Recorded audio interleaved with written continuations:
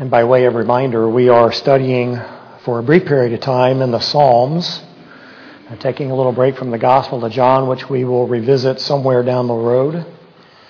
And so as we come to this Psalm, Psalm 33, sprinkled in the midst of all of the wickedness of man and the fears of man and the uncertainty of life and the hardships that we face, we find such an encouraging and uplifting truth about who God is and about what God has done for us, so that you and I, as born-again believers in Jesus Christ, can very simply praise the Lord.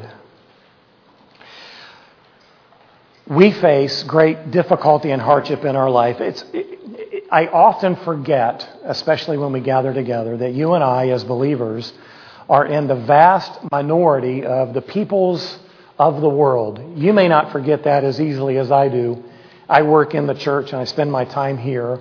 You work out in the world and you rub shoulders with the world in ways that I used to, but don't as much as I did at one point in my life.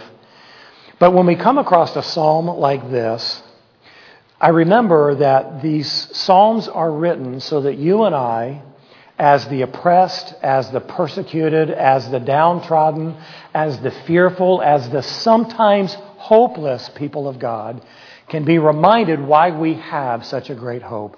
This is very simply a psalm of praise that reiterates the reasons, some of the reasons why you and I should find it fitting to praise the Lord despite what we face in our life. So we began this last week and we'll finish it, but I want to read the first 9 verses of what we talked about last week and kind of do a little bit of a review and then plow through the remaining verses and get to the heart of the matter for today. So follow along with me in Psalm 33. We'll read together verses 1 through 9 first. Sing for joy in the Lord, O you righteous ones. Praise is becoming to the upright. Give thanks to the Lord with the lyre. Sing praises to Him with a harp of 10 strings. Sing to Him a new song. Play skillfully with a shout of joy. For the word of the Lord is upright, and all His work is done in faithfulness. He loves righteousness and justice. The earth is full of the loving kindness of the Lord. By the word of the Lord the heavens were made, and by the breath of His mouth all their host. He gathers the waters of the sea together as a heap. He lays up the deeps in storehouses. Let all the earth fear the Lord. Let all the inhabitants of the world stand in awe of Him.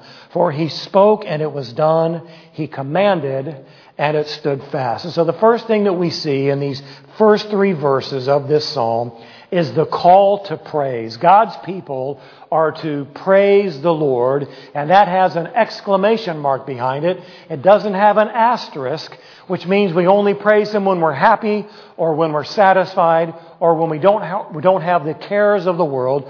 We are to praise the Lord all the time. Our praise is to be exuberant. There is to be a shout for joy. There is to be great excitement and thanksgiving in our praise of the Lord. The first 3 verses are sprinkled with this admonition to sing for joy because praise is becoming of the upright. Verse 2, give thanks with the instruments. Verse 3, sing to Him, play skillfully with the shout of joy. All that we have, all that we are capable of is to be funneled into our praise of the Lord because He is God and we are His people. Secondly, praise is for the believer. Verse 1 says, sing for joy in the Lord, O you righteous one. Praise is becoming to the upright. Give thanks to Him, verse 2. And then in verse 3, sing to Him. The praise of God is uniquely a privilege of the believer. Unbelievers have no reason to really praise the Lord. When we gather together, our sole focus ought to be on how you and I, as the people of God, can praise God. If we get caught up in the lost people who may be attending, or in an effort to draw unsaved people into our worship service, we will always be asking ourselves, what will a lost person think about this song? How will a lost person respond to this song? What should we do so that we don't offend the unbeliever who may be here? You see, worship is uniquely for the people of God. And when you and I gather together with God's people on the appointed day of worship, we should sing for joy to the Lord, a unique privilege of the believer. Thirdly, in this call to praise, is that our praise is to grow. Verse 3 says, sing to Him a new song. As we grow in our relationship with God, as we become more and more aware of His goodness and His faithfulness and the richness of His mercy and His grace, we should be singing new songs to the Lord as an expression of our love for Him, of our thanksgiving towards Him, and of our continuing need for Him. There should be a never-ending flow of new songs being sung to celebrate the greatness and the faithfulness of God. Have you ever wondered why, when you turn on Christian radio, you're constantly hearing new songs? It isn't because the old songs are bad. It isn't because the old songs aren't relevant any longer. It's because there's a continuous newness of expression of love and thankfulness to the Lord. So the call to praise that we find in these first 3 verses leads us to number 2, the motivation for praise. The motivation for praise is expressed in 5 very specific reasons within this psalm. We only covered the first 2 last week. So as a review, the first motivation for our praise of God is for His character. Verse 4 reads, for the word of the Lord is upright, and all His work is done in faithfulness. All that God says and all that God does is consistent with His character, which in this verse is described as being upright or righteous, and it is faithful, meaning that it always is true. We are sometimes unfaithful, sometimes we are faithless, but that can never be said about God. God is always faithful, and everything that He says and everything that He does is consistent with His nature and His attributes as a whole. We celebrate and parade the love of God and the mercy of God and the grace of God, but do we praise Him for His justness? Do we praise Him for His wrath? No, we don't like to do that because we want to separate the attributes of God into what we like, what is pleasurable, what makes us feel good. But the reality is, you cannot separate the attributes of God. He is God singular. His character is described through His attributes. And so we praise Him because everything that He says and everything that He does is consistent with His nature. This psalm tells us that He loves righteousness and justice. It means that God doesn't love unrighteousness and God doesn't love injustice. Everything that God loves, we are to love. Everything that God says is pleasing to Him ought to be pleasing to us as His children, as benefactors of this gift of grace and mercy. You and I are to love the things that He loves, which are peppered with righteousness and justice consistent with His character. He filled the earth with His loving kindness. Everywhere we go, we can see the handiwork of God and the loving kindness of God. We marvel at God's created world. We see its beauty, we see its majesty, and it points towards a praiseworthy God. But everything that we enjoy in this life, our relationships, the food that we eat, the beverages that we drink, the entertainment that brings us joy, all of these things are an indication of the loving kindness of God towards us, and that we can enjoy this life that we live in this temporary place. I made this mention last week. God could make everything taste like unflavored oatmeal. But He doesn't do that, right? You have juicy, flavorful steaks. You have an assortment of seafood. You have all kinds of creatures that fly in the air that are filled with good flavors. There's fruits and there's vegetables and there's all kinds of things that smell good to us. God could have made everything smell like a skunk and everything could have tasted like unflavored oatmeal. But God in His loving kindness didn't do that. He allowed us to enjoy an array of things that bring us pleasure in this life. And as long as they aren't perverted and distorted, they are good, and God wants for us to enjoy them. The second thing that is a part of our motivation for the praiseworthiness of God is for His creation. Not only His character, but also His creation. This created world has come by His Word. There was once a period where there was absolutely nothing, and God spoke everything into existence. It is through His breath and by His hands, everything that we see and experience in this world has come through the created work of God. All of the world is to stand in awe of Him.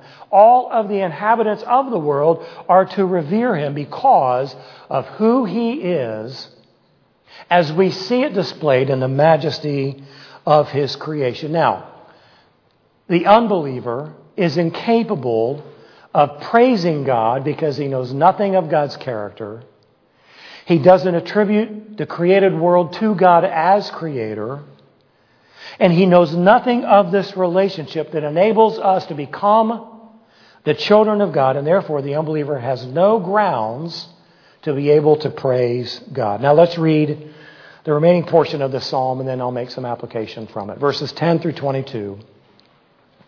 The Lord nullifies the counsel of the nations. He frustrates the plans of the peoples. The counsel of the Lord stands forever, the plans of His heart from generation to generation.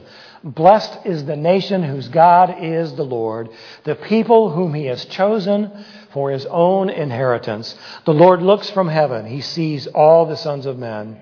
From His dwelling place He looks out on all the inhabitants of the earth. He who fashions the hearts of them all. He who understands all their works. The king is not saved by a mighty army. A warrior is not delivered by great strength. A horse is a false hope for victory, nor does it deliver anyone by its great strength. Verse 18, Behold, the eye of the Lord is on those who fear Him, on those who hope for His loving kindness, to deliver their soul from death and to keep them alive in famine. Our soul waits for the Lord. He is our help and our shield. For our heart rejoices in Him because we trust in His holy name. Let your loving kindness, O Lord, be upon us according as we have hoped in You. So we come to the third motivation for the praise of God. Number 3 is we praise Him for His purposes. Verse 10 says, the Lord nullifies the counsel of the nations. He frustrates the plans of the peoples. This is an amazing verse as we think about this and as we look back on the history of the nation of Israel in particular. Letter A, God overrules the nations. The peoples are plotting and planning. And what it says here is that God nullifies the counsel of the nations and He frustrates the plans of the people. He overrules. Just as creation rests upon the divine word of the Lord, human history rests upon the divine plan of the Lord. You know, we often look around our world and we see all the things that are taking place, and it's not uncommon for people to say, even those who profess to know God, where is God in all of this? What is God doing? How can these things happen? What's going on in God's world that these things can happen? Well, God rules the universe that He created from His throne, and nothing happens that God does not allow. Now, you and I may not like the things that happen. You and I might disagree with the things that happen. But guess what? You and I are not God. We don't sit from the throne of the heavens on high. We don't sovereignly rule over the universe that He created. You and I are strapped to a roller coaster along for the ride, and God is the one who is in control. He nullifies and He frustrates. Now, just as quickly as you and I can look at the affairs of the world and can say, how could God allow that to happen? You and I have no idea about the plans and the purposes that God from His sovereign rule has said, it's not going to happen. I'm not going to let it come to pass. Have you ever thought about that? We only think about what is happening. We don't ever think for a moment about what isn't happening, because God in His throne above overrules the plans of man.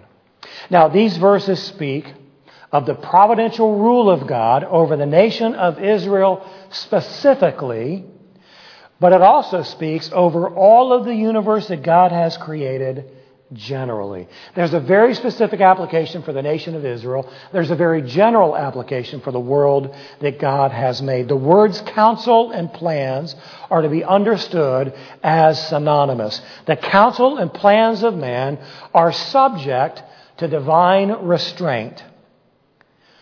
What man devises is subject to divine restraint. The counsel and plans of the Lord, however, cannot be stopped. There's nothing that any nation or any people group can ever do that will thwart the plans of God. The prophet Isaiah said this in Isaiah 46, 9 through 11. God speaking, "Remember the former things long past, for I am God, and there is no other. I am God, and there is no one like me, declaring the end from the beginning, and from ancient times things which have not been done, saying, my purpose will be established, and I will accomplish all my good pleasure. Calling a bird of prey from the east, the man of my purpose from a far country. Truly I have spoken, truly I will bring it to pass. I have planned it, surely I will do it." What does that mean? It means exactly what it said. God said, I have plans and purposes, and there's nobody that can stop them. There's nobody that can interrupt them. I am God. I am God alone, and surely it will come to pass. God's plans and God's purposes are going to come to pass, and there's not anything that we can do to prevent that. These verses assure us that we live within the sovereign rule of God, and His plans and purposes will be carried out. I have problems. God has plans.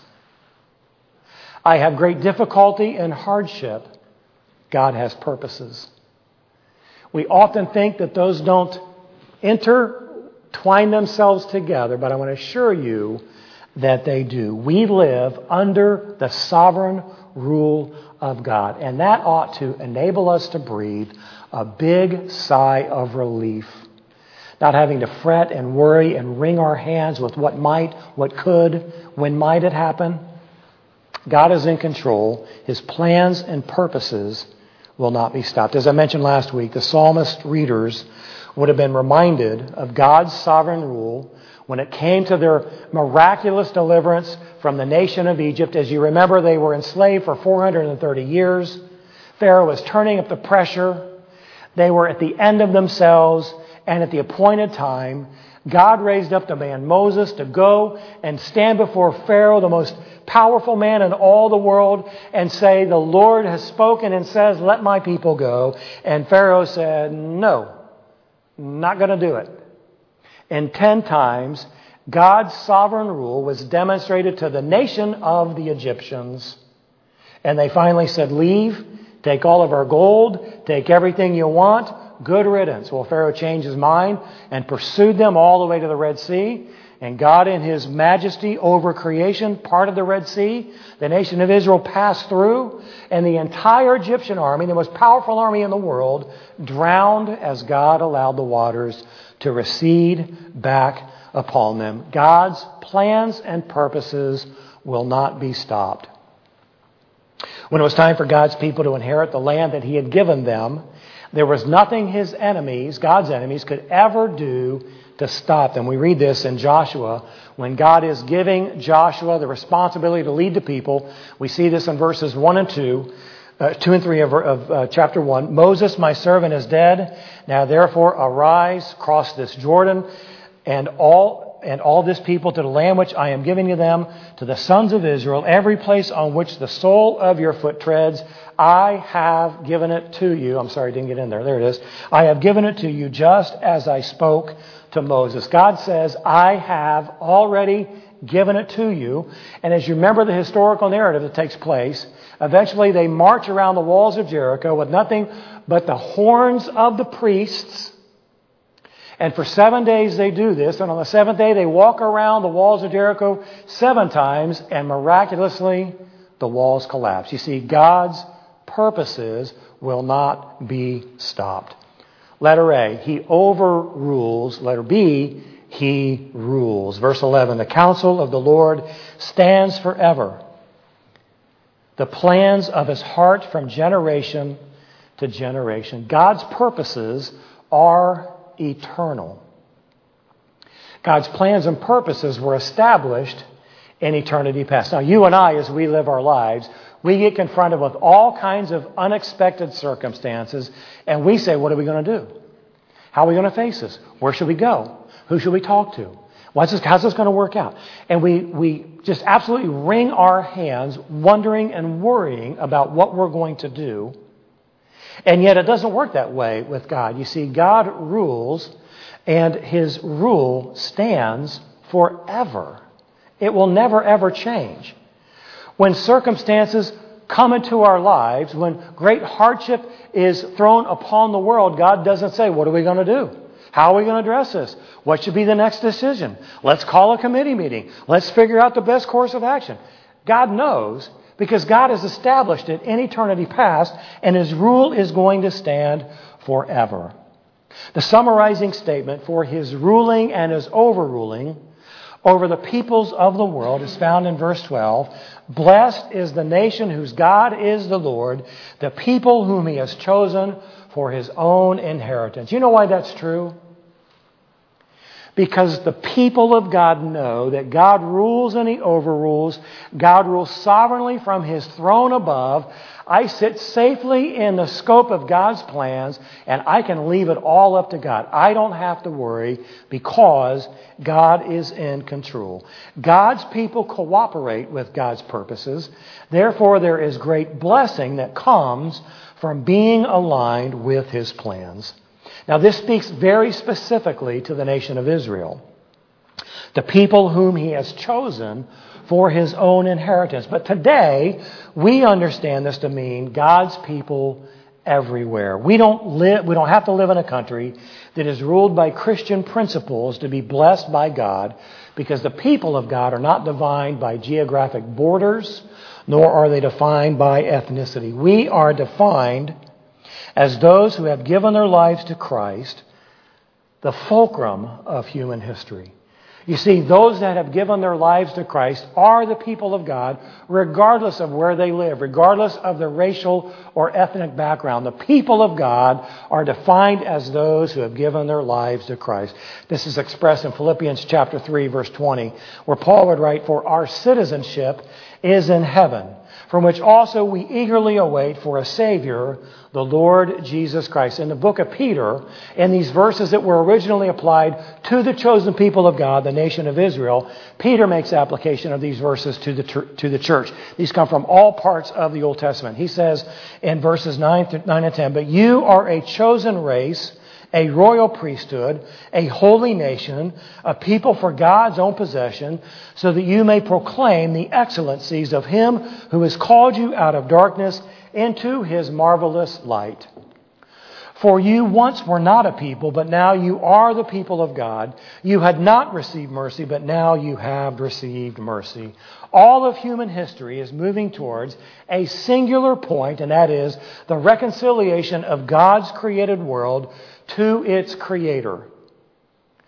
All of human history is moving to a singular point, and that is the reconciliation of God's created world, both the physical world and the humanity, to its Creator.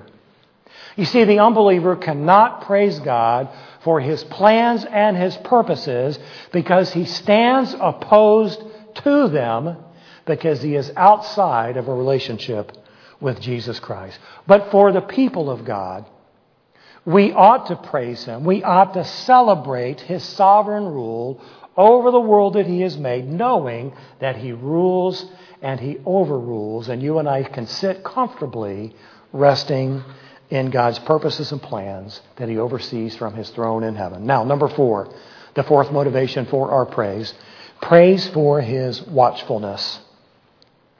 Now, we see God's omnipotence in His amazing work of creation. God from nothing created everything. We also see God's omniscience over the nations, the peoples and the nations expressed in the previous verses. And now we see God's omniscience laser-focused over individuals. Verses 13 and 14. The Lord looks from heaven. He sees all the sons of men.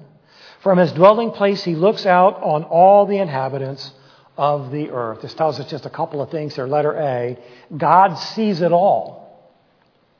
From his dwelling place, from his throne in the heavens, God looks, he sees, and he looks out over all of humanity, and there is nothing that escapes the eyes of the Lord. He is watching intently. Now, I can look out over this room, and I can really only focus on one person. I can see everybody peripherally, but I can't really tell what everybody's doing.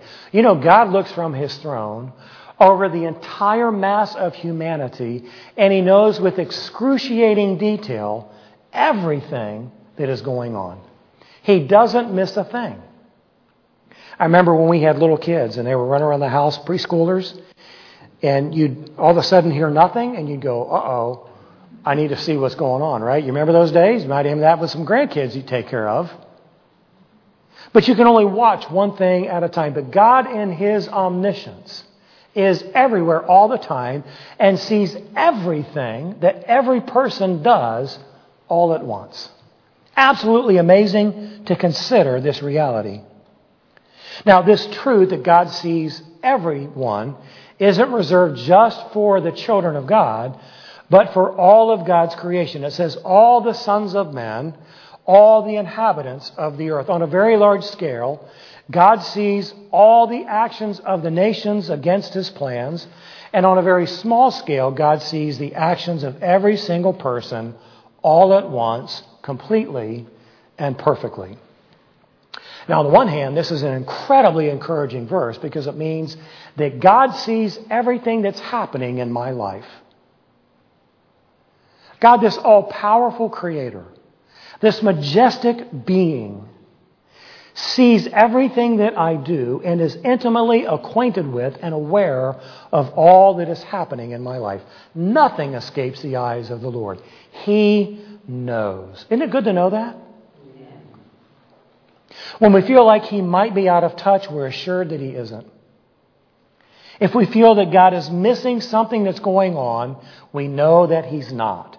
God sees it all. Now, on the other hand, this can be an incredibly disturbing verse because it means that nothing we do escapes the eyes of the Lord. We can't pull the fast one. There is no sleight of hand with God. He doesn't miss a thing. God knows. Now, letter B, not only does God see it all, he understands it all. Verse 15, he who fashions the hearts of them all, he who understands all their works. Now, this word fashion that we see here is the same verb that is used in Genesis 2:7 when it talks about God fashioning man out of the dust of the ground. The implication is that God has created the hearts of all, of those that oppose him and of those that will seek him. God has made us all, and because that is true, God understands us all. He sees what we do. He knows why we do it. He knows the intentions, our motivations, our desired outcomes.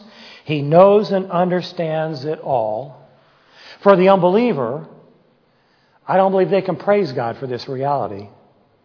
Because God in his omniscient watchfulness sees everything that takes place in the lives of the unbeliever. And apart from the saving relationship with Jesus Christ, everything that happens in the life of an unbeliever is grounds for eternal separation. But for the believer, we should take great comfort in knowing that God sees it all, God understands it all, and we are never out of his sight. When he sees our actions, as sinful and as selfish as they may be, he sees them through the shed blood of Jesus Christ, which cleanses us from all our sin. Isn't that good to know? See, that's not true for the unbeliever. The unbeliever can't praise God for these attributes that tell us that God sees it all and God understands it all. Number 5, the fifth motivation for praising the Lord is we praise him for his power. Verse 16 and 17, the king is not saved by a mighty army. A warrior is not delivered by great strength. A horse is a false hope for victory, nor does it deliver anyone by its great strength. Now there's a contrast being painted here as we consider the power of God. The first part of the contrast is letter A, human power. Now the psalmist uses imagery that would be very, very familiar to his hearers. Mighty armies and warriors and horses, these components of a military threat would reflect the greatest strength of men. We would say the guns and the tanks and the grenades and the airplanes and the missiles, all of those things that reflect the power and the might of men. This is the contrast here. In David's day, assuming he's the one that wrote this, all they knew was hand-to-hand combat. And they knew chariots pulled by horses. And they knew great warriors who rode on these horses and slew dozens of people. Well, going back to the Exodus, when God delivered his people, the Hebrew people had been slaves for centuries. They were brick makers, had no military skill or training of any kind. And upon their exodus, these brick masons, being pursued by the greatest army in the world, could do nothing but depend upon the might of the Lord. The greatest military army in the world that would reflect the strength of human power paled in comparison to what God was able to do by parting the Red Sea and allowing his people to pass through on dry ground and then have those waters recede and kill off that army. The contrast is between human power and divine power. Returning to the theme of God's omniscience, you'll notice there is no longer the general reference to looking and seeing and watching in the previous verses, but a most specific reference here in verse 18. Behold, the eye of the Lord is on those who fear him, on those who hope for his loving kindness, to deliver their soul from death, to keep them alive in famine. You see, it's no longer God looking and seeing. It is the eye of the Lord that is very specifically trained upon the one who fears him. This speaks not to the mass of humanity, but to the individual believer, to those who fear him, to those that have placed their hope in him, the creator of the universe. You see, for you and I, in the face of overwhelming odds, God has his eye upon us and moves into action on behalf of those who love him, not according to our power, but according to his power. He will deliver by his power, not ours. He will deliver them according to his plans, not the plans of men. This deliverance will result in the praise of God, for he can do what man cannot. Think back to the Exodus that I've referred to several times here. This massive humanity, numbering over 1 million people, just having left this place of slavery with the promise of God for deliverance, seeing this mighty army barreling down upon them. What do you think they're thinking? What do you think their hope was? What were the options they had available to them? Start swimming? Start running around? They could never do either. And so they waited and they depended upon the divine power of God to do what man cannot do. He can deliver from the physical problems of this world, which is reflected in the mentioning of a famine. He can deliver from the eternal separation that we face, reflected in the reference of death. The unbeliever cannot praise God for his power because the power of God stands against the unbeliever. Now, Roman numeral 3. We've seen the call to praise. We've seen the motivation for praise. And now we look at the confidence in praise. Very quickly, letter A. We wait. Verse 20 reads, our soul waits for the Lord. He is our help and our shield. And don't you wish it said something different there? Don't you wish it didn't say something other than we wait? But that's the way it works. God, according to His plans and His purposes, delivers at the time that He has determined. Our soul waits for the Lord. He is our help and our shield. Why do we wait? Why must we wait? Because human power won't fix what needs to be fixed. God is our help and our shield. The word wait carries the idea of longing. There is this crying out. There is this acknowledgement of dependency upon God. It is this confidence in His sovereign rule, working these things out on our behalf. And so we wait for the Lord because He is our help and our shield. He is the one who delivers. He is the one who protects. He is the one who promises. He is the one who provides. His past faithfulness ought to compel us to wait upon Him because we know Him to be faithful and dependable and true. Not some of the time and not most of the time, but all of the time. So when life gets hard, we wait for Him. When we don't think we can make it through another day, we wait for Him. When we're able to acknowledge that I cannot, we wait for Him. We wait for Him because He can. Letter B. Not only do we wait, we rejoice. Verse 21, for our heart rejoices in Him because we trust in His holy name. You have to notice the relationship that is emphasized here. Our heart rejoices in Him.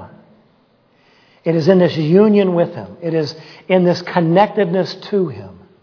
It is in being a child of God that we rejoice. We rejoice in Him. Why?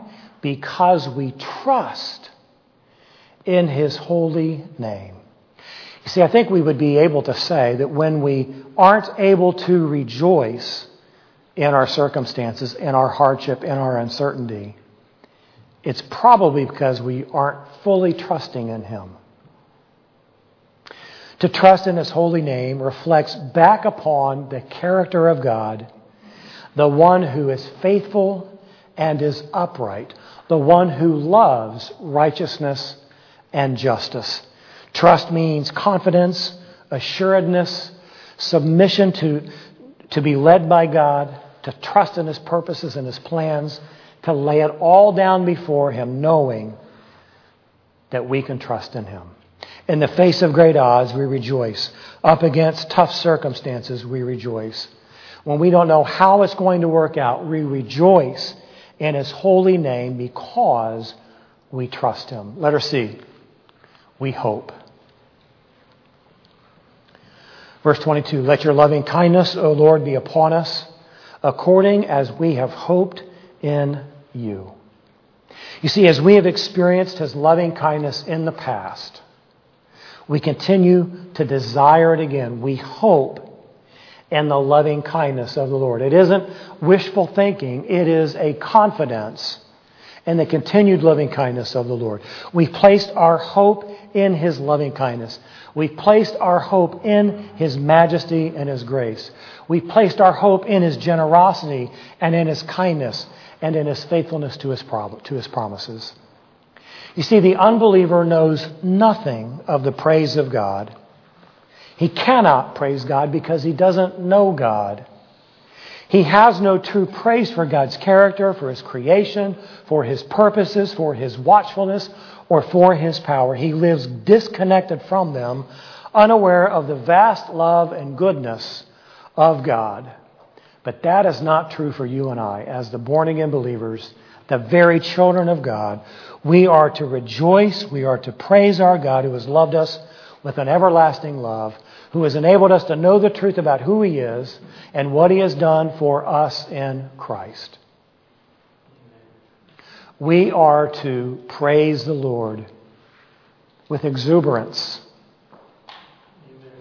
because of who He is and what He's done. I want to read these verses together, and I want you to read out loud with me. Would you please stand?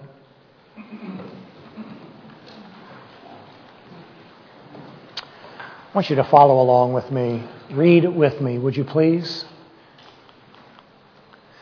Our soul waits for the Lord. He is our help and our shield. Do you believe that's true? Yes. For our heart rejoices in Him because we trust in His holy name. Do you trust in His holy name? Yes. Verse 22. Let your loving kindness, O Lord, be upon us according as we have hoped in you. Do you hope in Him? Amen. Would you pray with me, please? Father, we give you thanks for the richness of your word. Father, we thank you for the way it confronts us in our failure to praise you. We thank you for the way it instructs us in the reasons why we should pray you. We thank you, Father, that no matter what we face in this world, we can still praise you.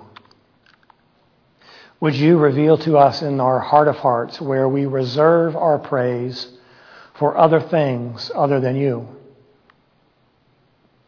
Would you reveal to us how we allow the circumstances of life to rob you of the praise that you are worthy of? Father, would you draw your children to yourself? Would you remind us of the worthiness of the name that is above every name? May you find in us a heart that is filled with praise because you are a faithful and righteous God, one that has filled our lives in this world with your loving kindness. Would you hear in us the praise that you are deserving of? May we bring you glory and honor. In Jesus' name we pray. Amen. Well, let's sing praises to his name.